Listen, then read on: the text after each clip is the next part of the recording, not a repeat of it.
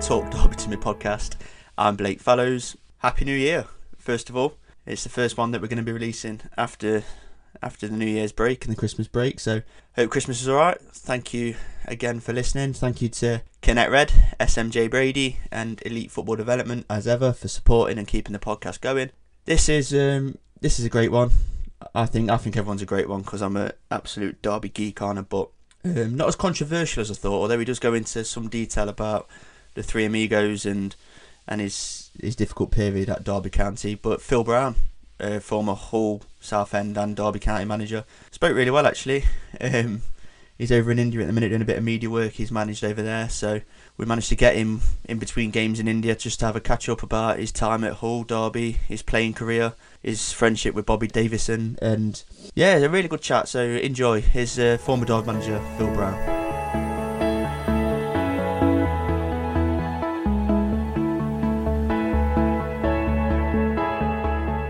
So welcome on to Talk Derby to Me, Phil Brown, all the way from India, is it at the minute? Goa in India, yes. Southern, is it south? I think it's southwest India. Wow, what takes you over there then? This year's ISL, I'm saying this year's ISL, it's been going for 7 years now, the Indian Super League. And I'm into branding now because I'm working for the media side of things. So it's a hero ISL, I should say. And it's, I've been invited across by Star Sports, which is their TV version of Sky Sports. So it's quite a big gig over here, you know. And, I mean, some of the games are getting, you know, they're getting sent to countries all over Australasia, Asia. Sometimes the audience can be 230, 240 million. So it's quite a big gig, you know. I'm working for IMG Reliance and just sort of sitting this side of the fence at the moment, just having a look at football from a different angle, which I've got to say, Blake, it's really enjoyable, but it's different. It's different when you're in a production meeting as opposed to a team meeting, you know, leading up to a game of football with a group of players, you know. So it's very interesting. I'm enjoying it. What's the standard like out there? Is it comparable to over here? It's a good question. It's very difficult to answer the question in as much as one team versus another team. You can see some really good, slick passing moves of quality, you know, like the quality of the Premier League, you know, real quality football. But you have to hold the thought because you can't always get that because there's a sort of eclectic mix of foreign players from all over the world and Indian boys as well. You know, obviously the rules are at the moment 18 Indian boys in a squad of 25 and 7 foreign players, but that's going to go down to 3 and 1. And what I mean by 3 and 1 is you're allowed to play 5 foreign players, one of them which needs to be from Australasia, and that's going to come down to 3 and 1. So there's a big drive towards the promotion of Indian footballers, and I've got to say it. There's a lot of young Indian talent. The only downside to it, you don't know how old they are. No idea how old they are. The passports have been, you know, disposed of a long, long time ago. So if somebody says they're 20, you've got to, I don't know how the hell you check it, to tell you the truth, but there's some quality. There is some quality. And I would say the overall standard would be probably top end first division. Really? Yeah, I would say top end first division. Can you know see when you put the Indians, when you get a good group of foreign players and then you put the Indians with it, you know, I could talk all night about this, Blake, but I know we're going to talk about me and my career. But when I first came over, which was only just over 2 years ago, there was I think the majority of players were coming for the last paycheck, and prior to me coming, you know, so the launch of the ISL, which is anniversarily, if there's such a word, is celebrating tonight its 500th game. So the game is Northeast are playing, I should know this, and I'm going to have to go to my notes now. Can you believe that? Who's Northeast playing? You see, the worst thing is, you know, you've got to study all 11 teams. That's now, the thing. know, so now you're on the media side. So I've been working at Goa versus Chennai for tomorrow's game.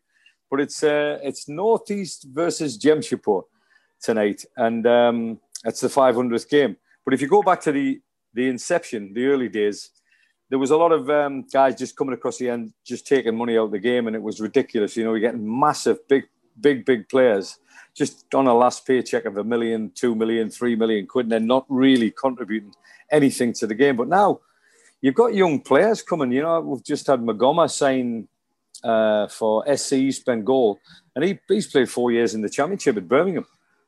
You know, I could go on, but we're not here to talk about that. But yeah, it's improving. The standard's definitely improving, and I would have said push everything together. Everybody playing their best team. It's top end first division. You're on the media side now. You just touched on quickly. Have you got an itch to get back in the changing room and back managing? I think I'll always have that, Blake. I think that's in me. It's under my skin. I can't get out. I suppose this is one way of relieving that kind of frustration, as it were, by being still heavily involved. And I'm almost like scouting over here. You're looking at every game and every angle and every coach's style of play. So, you know, when you're out of work, what the LMA and what other managers and coaches tell you to do is the best thing to do is keep yourself involved in the game at some stage or somehow, and go and watch coaches coach and watch managers, talk to managers, interview them, just go to games. But the pandemic's been a big bugbear where that's concerned. I've not been able to go to games. So when I was in England, albeit I was watching games on the TV, I wasn't getting any closer to the game. In fact, I was getting further away. So coming to India, geographically, for sure, I've moved further away. But from a manager and coaching perspective, I've really moved closer to it, you know, because Robbie Fowler's over here. I've been in contact with him. Owen Coyle's over here. I've been in contact with him. And even going to one of them, probably the most experienced guy in the game over here, Stuart Baxter, born in Wolverhampton. You know, he's English born, started his days off at Preston as a player, but he's travelled the world. He's been South Africa, Australia, you name it. He's been national team manager, domestic manager. So I'm sort of keeping in touch with all of them and the Spanish coaches. There's a strong influence of Spanish coaching over here. So I'm probably as close to being in a changing room now as I've ever been out of the game. But that frustration will never leave me. I'll always want to coach my own team and manage my own team and pit my wits against coaches and managers as opposed to analysing it, you know. Going right back to before your playing days, what are your first memories getting involved with the game and getting involved in playing side? My early days, which doesn't happen these days, I served my time as an electrician, so I didn't come readily into football until later. So leaving school at 16, I had a couple of opportunities, and it was difficult at the time. I don't know if you remember it was a chemistry teacher or a head teacher called Brendan Foster. He was he's an Olympic athlete at the time, and he was my chemistry teacher. And he wanted me to become an athlete. He wanted me to become a runner. We were involved in a lot of races, cross-country wise. He'd probably give me the first inside information on tactics with regards to races. You know, if you remember, Brendan used to run a 10,000 metre, and he used to smash international fields with 3 or 4 or 5 laps of sub 60 seconds in the middle of a 10,000 metre race. It was ridiculous, but that became a norm, you know, that became a tactic within racing. So he opened my mind to tactics, and then I played Sunday League football basically until Hartlepool United came along. One of the directors of Hartlepool United was a Northeast born lad, and he was watching a Sunday League game of which I was playing, and invited me down to train with the reserves as a 19-year-old, and the rest history. You know, I signed my first pro contract at 20, and got me indenture forms as an electrician on the same day. So that was me up and running. That's incredible. And Jim, early on in your career, is it true you played with Bobby Davison? Bobby, I played with Davo. We played in a football team called the Red Duster. He was nicknamed Duster actually through his career at Derby, which Derby, Huddersfield. He played quite a few, and Bobby was just pace personified. in Sunday. Imagine that in Sunday league football. He would just like stick it in behind and it's a goal. And he obviously got his career from that, obviously developed into a better player than just a runner. But Sunday league football, I played with Bobby in a team called the Red Duster. The Red what kind of level was that then? Oh, Sunday league. Is it? It's pub teams on a Sunday at the Bents Park in South Shields. Probably half the opposition was half cut. And half of our team was probably half cut as well. But me and Bobby were professionals. We didn't drink. We enjoyed the game, and then you had a pint afterwards. It was good camaraderie, but it gave you an insight into just the rough and ready times of football. I mean, we were 16, 17, 18-year-old, and you were playing up against men, and you were learning very, very quickly. Put wool on your back. We used to call it, puts a little bit of wool on your back, gives you a little bit of experience. But when you go past a guy that's had a couple of pints for his Sunday lunch, and you're quick. So Bobby quite often got hacked down, is the old terminology, hacked down. But there wasn't any referees around that were keeping up with Bob. So Bobby could get hacked down, get up and still finish it, So, we played together.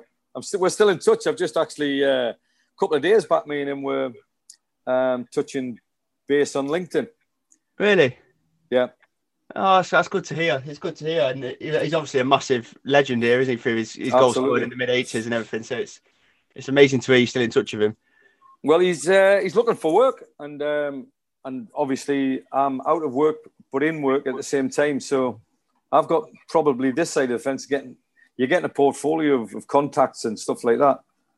So it's interesting. But I'll, if I could do anything for Bob, I would do, and vice versa. We go back a long way. Do you think with how the game's changed in that time, obviously you two both went on to play professionally, in terms of having to play against men, there's obviously no reserve football anymore, and that character building of getting hacked down and having to get back up and stuff like that, do you think that's missing a bit now? It's missing, and I'm not saying it needs to come back by any stretch of the imagination, but that chunk of experience, that chunk of growing up quicker, if there's such a phrase and terminology that could befit what you're saying. You grew up very quick. By the time you were 18, you weren't this formed athlete what you are today, because everybody talks, look at the size of him, look how quick he is, look at his technical ability. But that rawness, that rarity of being able to stand up to a dressing down in the changing room from a manager, for instance, as early as 18, being able to, get up from being absolutely smashed, last man, get up and continue to have the presence of mind to stick the ball in the back of the net. That was all a priceless commodity in the old days. Nowadays, it's your athleticism. It's, if you've grown up quick, it's a different world we live in now. The advent of social media and stuff like that is just a totally different world. Funnily enough, we were talking about this. We were just discussing this on a program called Football United over in India.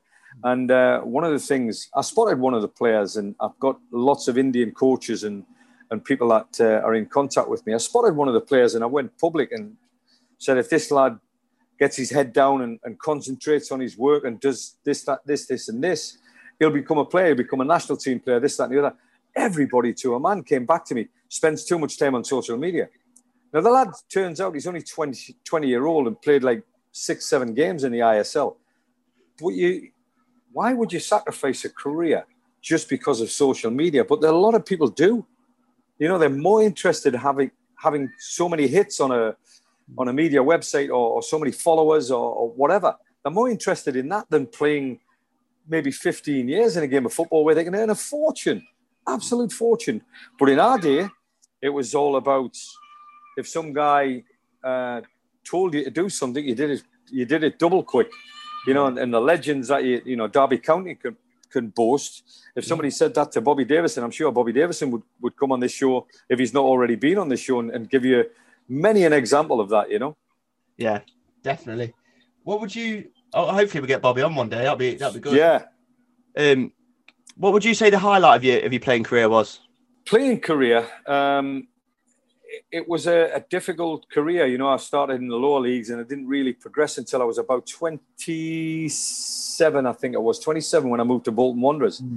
And driving down the A666, which is the road that led to the old Burnden Park, and meeting Nat Lofthouse on my mother's say-so. My mother said to me, if you're going to Bolton Wanderers, you're going to Burnden Park today, make sure you say hello to Nat Lofthouse.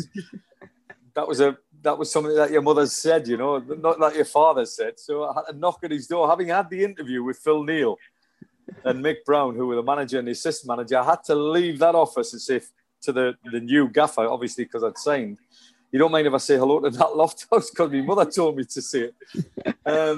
So that's a highlight off the field of play. But on the field of play, it was probably, playing championship for one season. I had one season in the championship.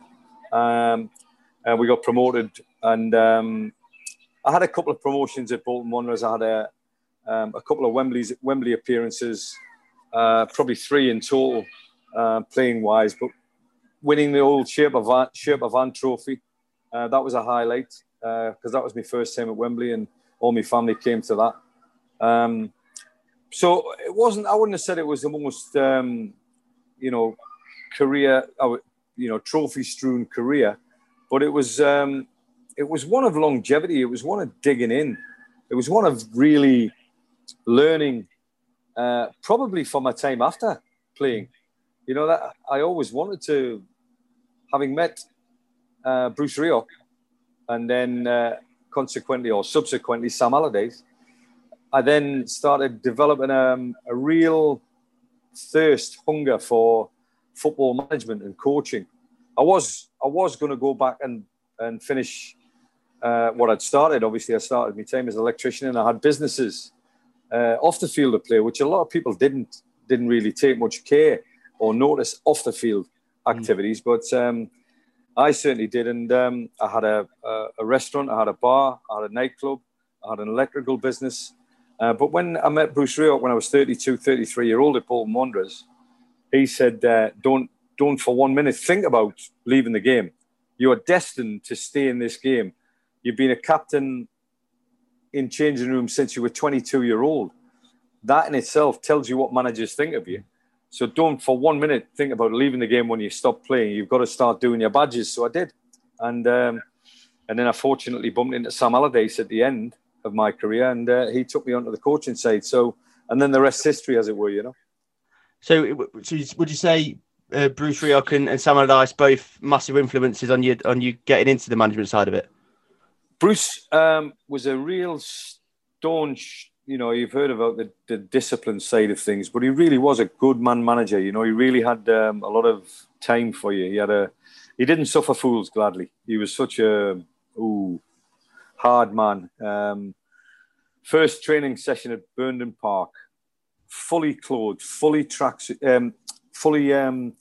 stripped up, and he came and we had an 11v11. Never forget it. Very first training session, 11v11, and he was dressed in one of the kits. So it was like the home and the away kit, and I was playing in the first team at the time, and he was playing in the reserves, or shall we say the second 11. And he smashed into Mark Patterson, you know, unceremoniously. Didn't have any apologies for it whatsoever. But Mark Patterson was our tough cookie in midfield, little hard man from Blackburn. And he smashed into him, and Paddy wiped out on the floor. And then he smashed into me, captain. And he broke me rib, but he said he had said these words before the game: "Don't ever show anybody that you're injured. Don't ever show anybody that you're hurt." And it was just I'll never forget it. It's like I can hear him saying it. It was like, this has stayed with me for the rest of my life. My dad used to say the same. And here we have Bruce Rioch, my manager, now saying, "Don't ever show anybody you're hurt." And he's broke me rib, and I can hardly breathe here, and I'm still playing on, and I'm thinking, this is crazy. It's absolutely crazy. But I'm with him from day one, from minute one. I was with him, and that was something I've tried to instill in my teams. You know, a hardness, a roughness, never say die kind of attitude, mentality. But he also had a technical side of him that went on to beat Liverpool at Anfield, Arsenal at Highbury. And if you wanted to say, were they highlights of my career? Yes, games like that were highlights of my career. Individual games like that were, great cup runs. But we never won anything at the end because we were a first division club or a championship club or whatever you want to call it. But we had some magnificent days. Everton at Goodison, we beat them. Highbury, going to Highbury, having drew 2-2 at Burnden Park, went to Highbury on a Tuesday night, because he used to play the replay straight away in the FA Cup in them days. Went to Highbury, beat them 3-1, comprehensively. So he was a tactician at the same time as this hard disciplinarian. And on the back of that, he got the job at Arsenal, without a shadow of a doubt. Without a shadow of a doubt. So meeting Bruce and then obviously meeting another sort of unforgiving character in Sam Allardyce, who surprised me how much of a tactician he was. Surprised me how much of a never left any stone unturned kind of manager, and obviously still in the game because of that. I've got a good friend who I used to work with, Craig Ramage, who actually played under him at Notts County. And he always says to me that it's actually underrated, his management and the tactics wise. He's always said that to me, that he's not just this long ball kind of manager. He is a thinker and a tactician of the game, isn't he? Well, he can also take whatever you do, whatever you say, you can take it on the chin, whatever you say. So the long ball tactic was a comment by Graham Souness on Match of the Day, because we had been to Anfield and beat him. We turned Liverpool over at Anfield, and he was saying it was long ball, it was rubbish, it was in your face, it was, the game's got no place for it. Wow, hold on a second. What about your game, Graham? You played that way. You smashed into people. You were rough and tumble, rough and ready, and you enforced the Liverpool way on the opposition. Then there was better players than Graham around, technically, but he was the real tough guy in midfield. What's wrong with that? Nothing. So Sam went into that, but then also played with JJ Okocha, Yuri Yokayev, Ivan Campo, Fernando Hierro. Yeah. I could go on and on and on. You didn't play long ball with them players, but he accepted, okay, you think we'll play long ball? We'll take that, and then we'll play our way. So he was big enough, strong enough, wise enough, and hard enough to understand that people are going to give you a stick. You might as well just take it. Take it from the best. Go on, Graham said it must be right. Yeah. Just before you got your first management role, we was back at Bolton with there's a theme here, another Derby legend, Colin Todd. Oh, aye, absolutely. That's Colin was an absolute purist kind of manager. He just wanted the best players. All he said, all he witnessed, all he saw was quality, and he tried to get that quality on the field of play. Sam saw quality, and then he tried to maximise that quality.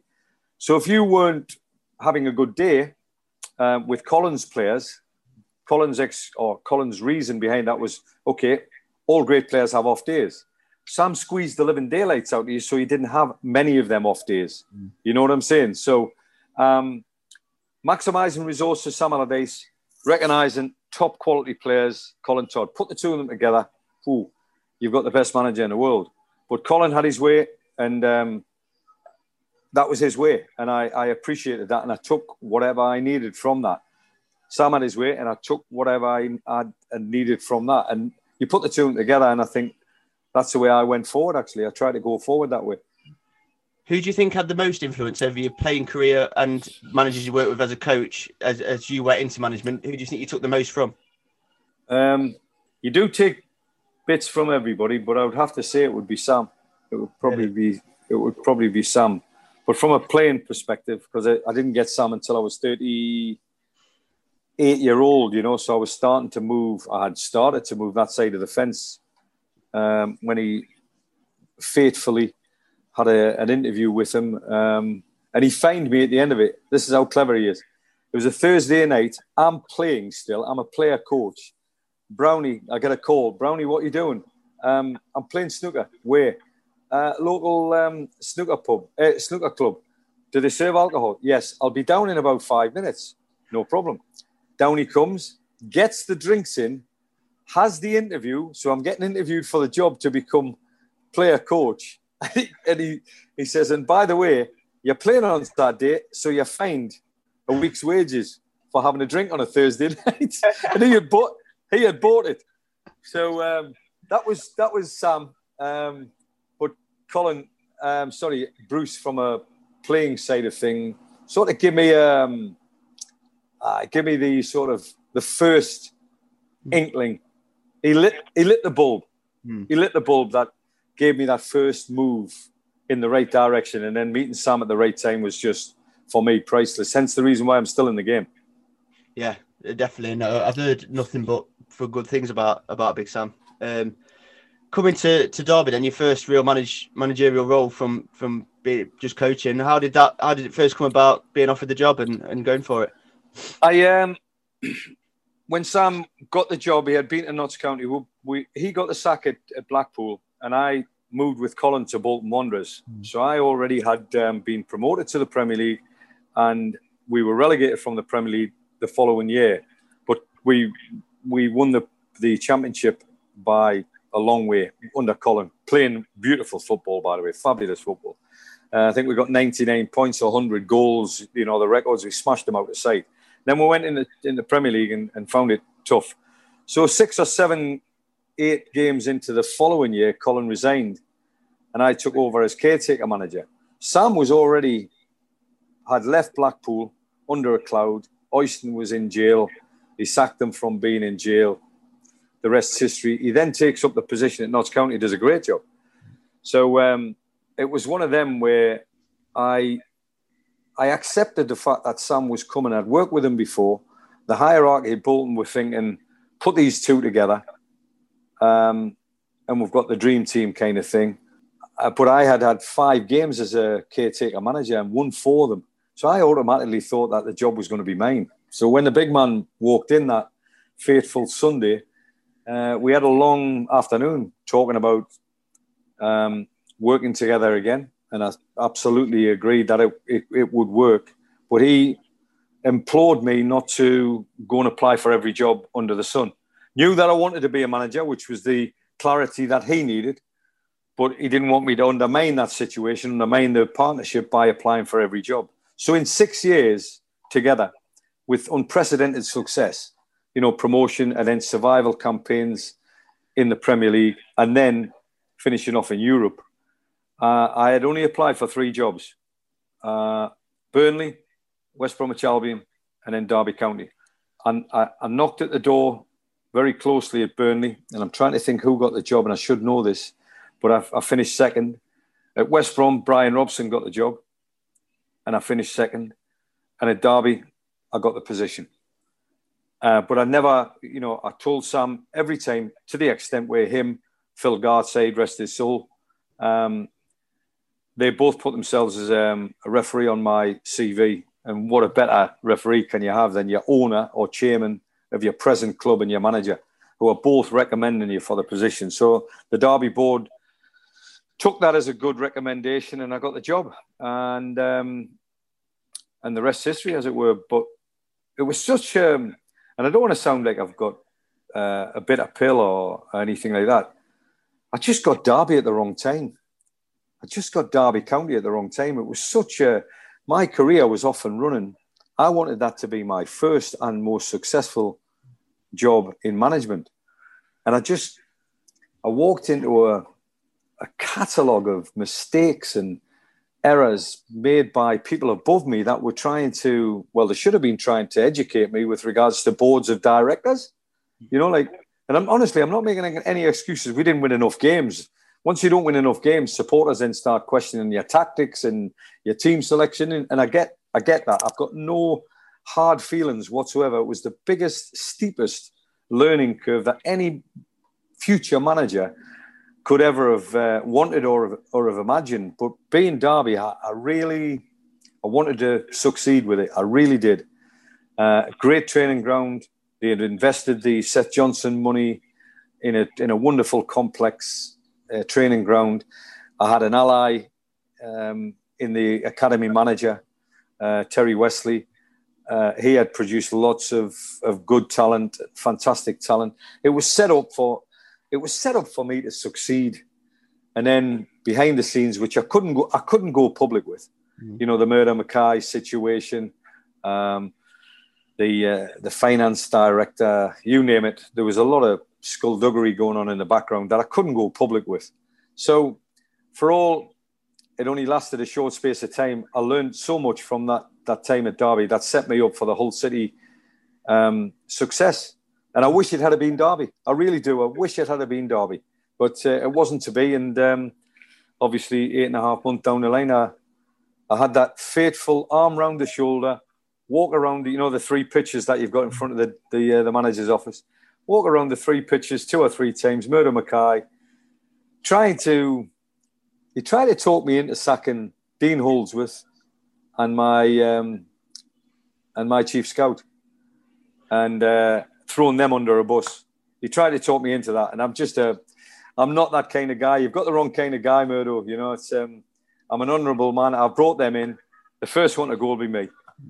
And if they go as well, they go as well. But the first one to go will be me. I will never throw anybody under the bus. I know it was a difficult period for the club, I know financially and everything, but do you think if you'd have just been left to do what you do, which is manage, you maybe would have still got some more success?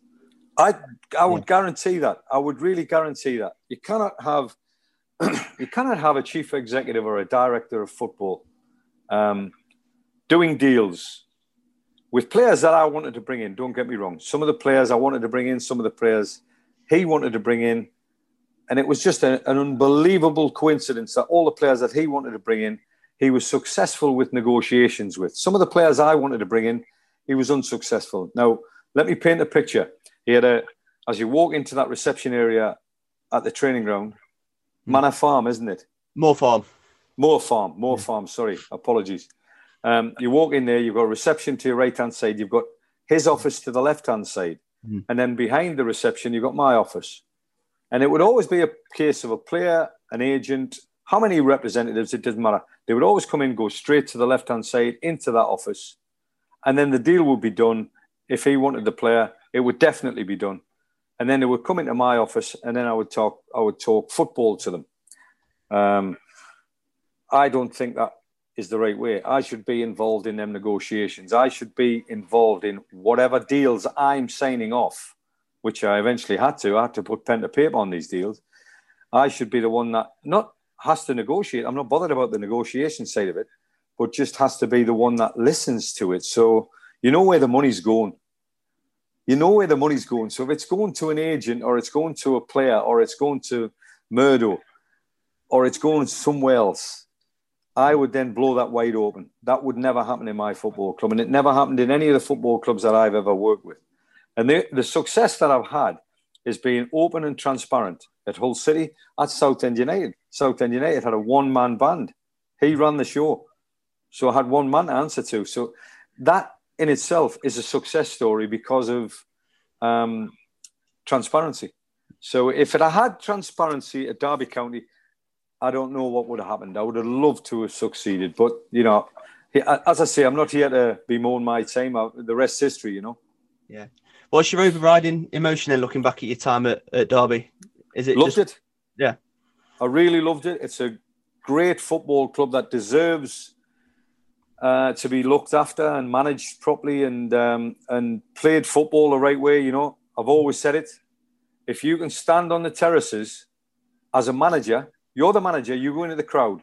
If you can stand on the terraces as a manager and they don't give you stick because of the style of football that you play, then it's unity. You become one. And I've done that as a supporter. You know, I've stood on the terraces at Sunderland. That was my club. And one day, fingers crossed, hopefully I'll manage Sunderland one day. But I've stood on the terraces and understood what them people wanted, you know. They wanted a team that worked hard because they worked hard. So they wanted parity with regards to what they have done during the course of the week. They want to come on a Saturday and see a group of 11 players that are getting paid to work hard. The ability side of it then comes out. If they see that, wow, they go home. They've seen this and they've seen that and they've seen whatever. But they wanted graft. You get that first. You get the ability that comes out. And if they see that, they'll accept defeat. They'll accept a little bit of failure. They want to see success, of course they do.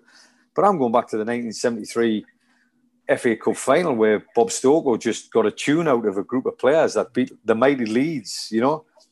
And that's all I wanted to do as a manager. I wanted to go and be able to stand on them terraces, shoulder to shoulder with Derby County fans, and them to be saying, well, he's safe in here because we're playing the right kind of football.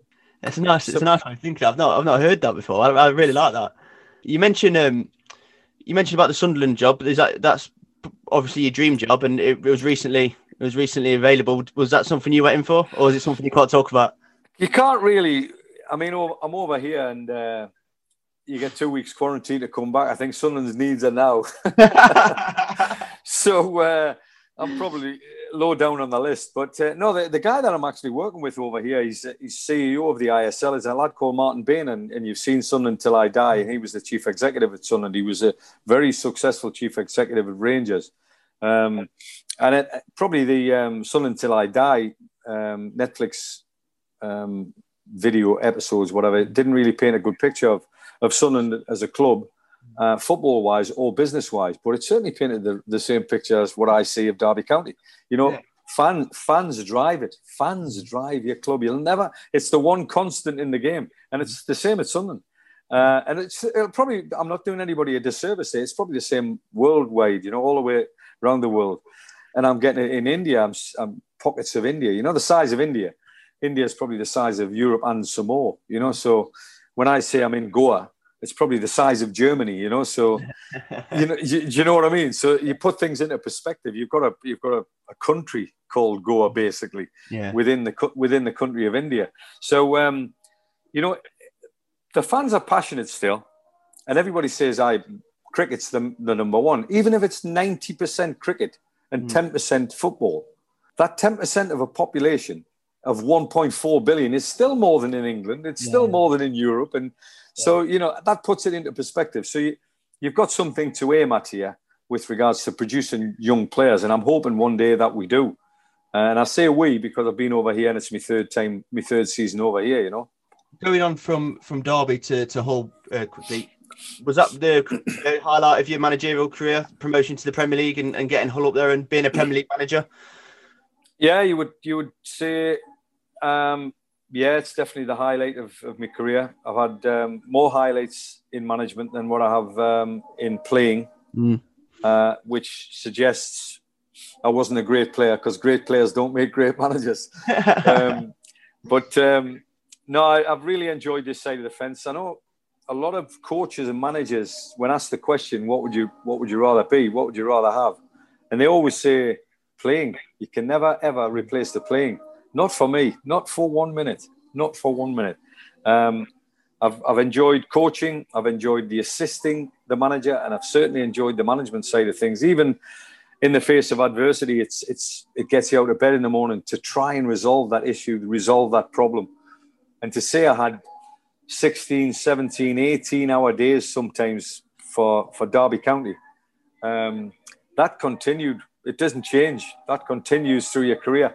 And the success we had at Hull City was born out of getting a group of people together that were all, and I'm talking from the chairman, the owners, right the way through the backroom staff to the players, getting everybody on the same page, getting everybody in the same... It's amazing what you can achieve. When you get everybody, and I've heard it many times said by motivators, when you get everybody singing from the same hymn sheet, you'd be surprised at what you can achieve. And we did the unthinkable, 104 years in the wilderness and then get them to the Premier League. Yeah, it was a great achievement and I really enjoyed it. I've got to ask you, because I did put on social media that you were going to come on and ask for questions and whatnot. And even from Derby fans, one of the things people want to know is about the team talk at Man City that time on the pitch. How did that come about? It came about born out of frustration in the first half, first and foremost. And I think what you've done nicely, Blake, is covered everything, you know, because I'm going back to, it was also born out of Sunday League football. You got sat down at half time and you got spoken to by somebody that had a couple of pints and he can't play the game anymore. I'll assure you I didn't have a couple of pints, but I couldn't play the game anymore. But when you represent me as a manager, then when you let me down, you let the fans down, because I'm just a fan, basically. And we had, for the first time in my tenure at Hull City, we had let the fans down. There was I think it was about 6,500 travelling fans. And it was Boxing Day. And I know they would have given up the festivities. Christmas Day would have been spent with the family, don't get me wrong, but they would have given up that Christmas Day night enjoyment to make sure that they were on the coach or they were travelling the following day. If I'm not mistaken, it might have been an early kickoff. I can't remember, but they wanted to go to the Etihad. I don't think it was called the Etihad then. It might have been, I'm not sure. But they wanted to go there and to see them at half-time, 4-0 down. I never really put finances into perspective there and then, and I should have done. Robinho, I think, was playing, and he was 33 million in a transfer fee. And my budget was 16.5 million. So one player on their team, put that into perspective, that was worth twice as much as my budget. So if I had done that, I probably might not have done the halftime team talk, but it was such a poor performance. It was almost Sunday League proportion, the performance. It was lacking any kind of cohesion. It was lacking any kind of quality. And it was certainly lacking that work rate, that desire that we always wore on the shirt, you know, the badge. It lacked that in the first half. I thought this deserves a halftime team talk that I used to get in the Benz Park in South Shields. Bobby Davison as well. Mention the Benz Park to Bobby Davison. He'll tell you what halftime team talks are all about. So I spoke to Brian Horton. 30th minute, I think the fourth goal went in, if I remember rightly. 30th minute. Might have been Robinho scored it. And I said to Nobby, I said, I'm going to do the team talk over there in front of the fans. Said, if you feel strongly about it, no problem. I'll support you. I said it to Steve Parkin, who was my first team coach. And by the way, these two had 1,500 games management behind them. And Steve sort of gulped and then never said anything. He didn't contradict it or criticize it. He just never said anything. I thought, probably haven't got his vote there, but he didn't want to voice it. So I walked onto the pitch in the 45th minute. And the first guy I walked onto the pitch to was Ian Ashby, who proudly had captained the club in all 4 divisions. Brilliant, absolute brilliant. What a legend at Hull City. And we're in the Premier League, and we've just got our backsides kicked at half-time, 4-0. And I walked towards Ash. He was like 5 yards on the field of play. I walked towards him, and he was like looking at me, "Where you going, Gaffer?" And I went, just over there in front of the fans. He just turned round. Just completely didn't say a word, just turned around and walked. And then 1, 2, 3. Next thing you know, everybody's following me. And I hear it's recorded afterwards. I hear the commentator say, oh, the manager's walking on the... And it's like, they can't believe it. And I'm thinking, this is going to have massive repercussions. By the time I sat everybody down, this is going to have massive repercussions. So I delivered what I needed to deliver and then chased everybody back inside and then made 2 substitutions fairly quickly. And one of the subs scored, Craig Fagan, who's now going into coaching and management. Craig played for Derby. Yeah, he did. Yeah, when we got promoted. Yeah, just before. Yeah, he did. Yeah. Craig Fagan, and Craig's now under 23s coach at Southend. Very close to getting a job last time, actually, for the first team. And Fags, you talked to Fags about it. Wow, he loved it. Absolutely loved it. Ooh, we'll have some of this. And that's because he was like that. That's because anybody that was like, ooh, we'll have some of this, was all for it. Anybody that was sort of a little bit squirmish, a little bit squeamish, didn't really want to do it. Really thought I was going to maybe call them out in front of 6,500 fans, which would have been a rarity. But people couldn't hear what I had to say, which was good news. When Jimmy Bullard did the celebration the following year when he scored the penalty, how did you feel about that? Did you just take it in good humour? Absolutely, Blake. Yeah. Absolutely. Trying to get this noose around my neck that was tightening every time I was on a race course once, and it was 25. It's just at Wolverhampton racecourse, and I was watching my horse running, and 25 blokes just sat down in front of me on a stag do, and I'm like, they wanted me to berate them they're on a stag do and they wanted me to berate them. I'm like, oh dear me. And and it happened on quite a few occasions, you know, not in public places, like, you know. So it was really ridiculed to a certain extent. It took a lot of bottle to do it. Regretfully, I opened up the changing room, which was the only regret I have. I opened up the changing room to the public, and I thought one or two people couldn't handle it. The stronger ones still survived it, and then and the rest history. Looking back over your career, then I always ask this at the end, and it always gets a different, interesting answer, and I really enjoy listening to it. Do you have any regrets?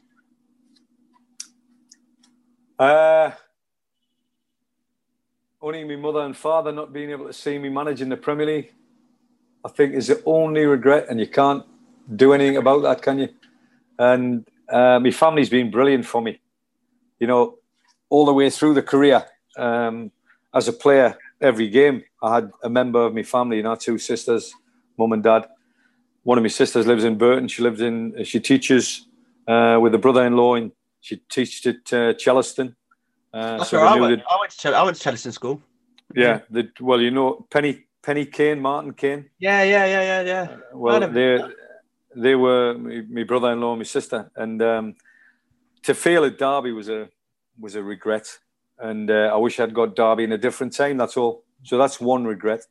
But basically, my mother and father not seeing me, the fruits of their labour, basically, on display. So that's the only regret. Personally, not one. I would do everything exactly the same. You are what you are. You can't stop that. And you are a product of your parents, you know, and that is the biggest compliment anybody could ever say to me. It's been absolutely brilliant, and I really appreciate your time. I know there's a game on soon, so I'm going to let you go. And I just want to say I hope we see you back in English football soon, and I think there might be a vacancy at Derby. So if you fancy coming back, mate. Only one proviso, that the board of directors has changed. Yeah, I can't say too much because I'll get sued, but I don't think the whole situation's changed at all, to be honest. All right. Okay. No, that's a pleasure, Blake. And like I say, I've got no regrets. Anybody from Derby wants to ever speak to me, you've got my email address. You want to hand that out, you can do, no problem at all. Oh, lovely. Well, thank you very much for your time, Phil. Good luck with everything over there, and hope to see you back in England soon. Top man. Cheers, Blake. Thanks for that.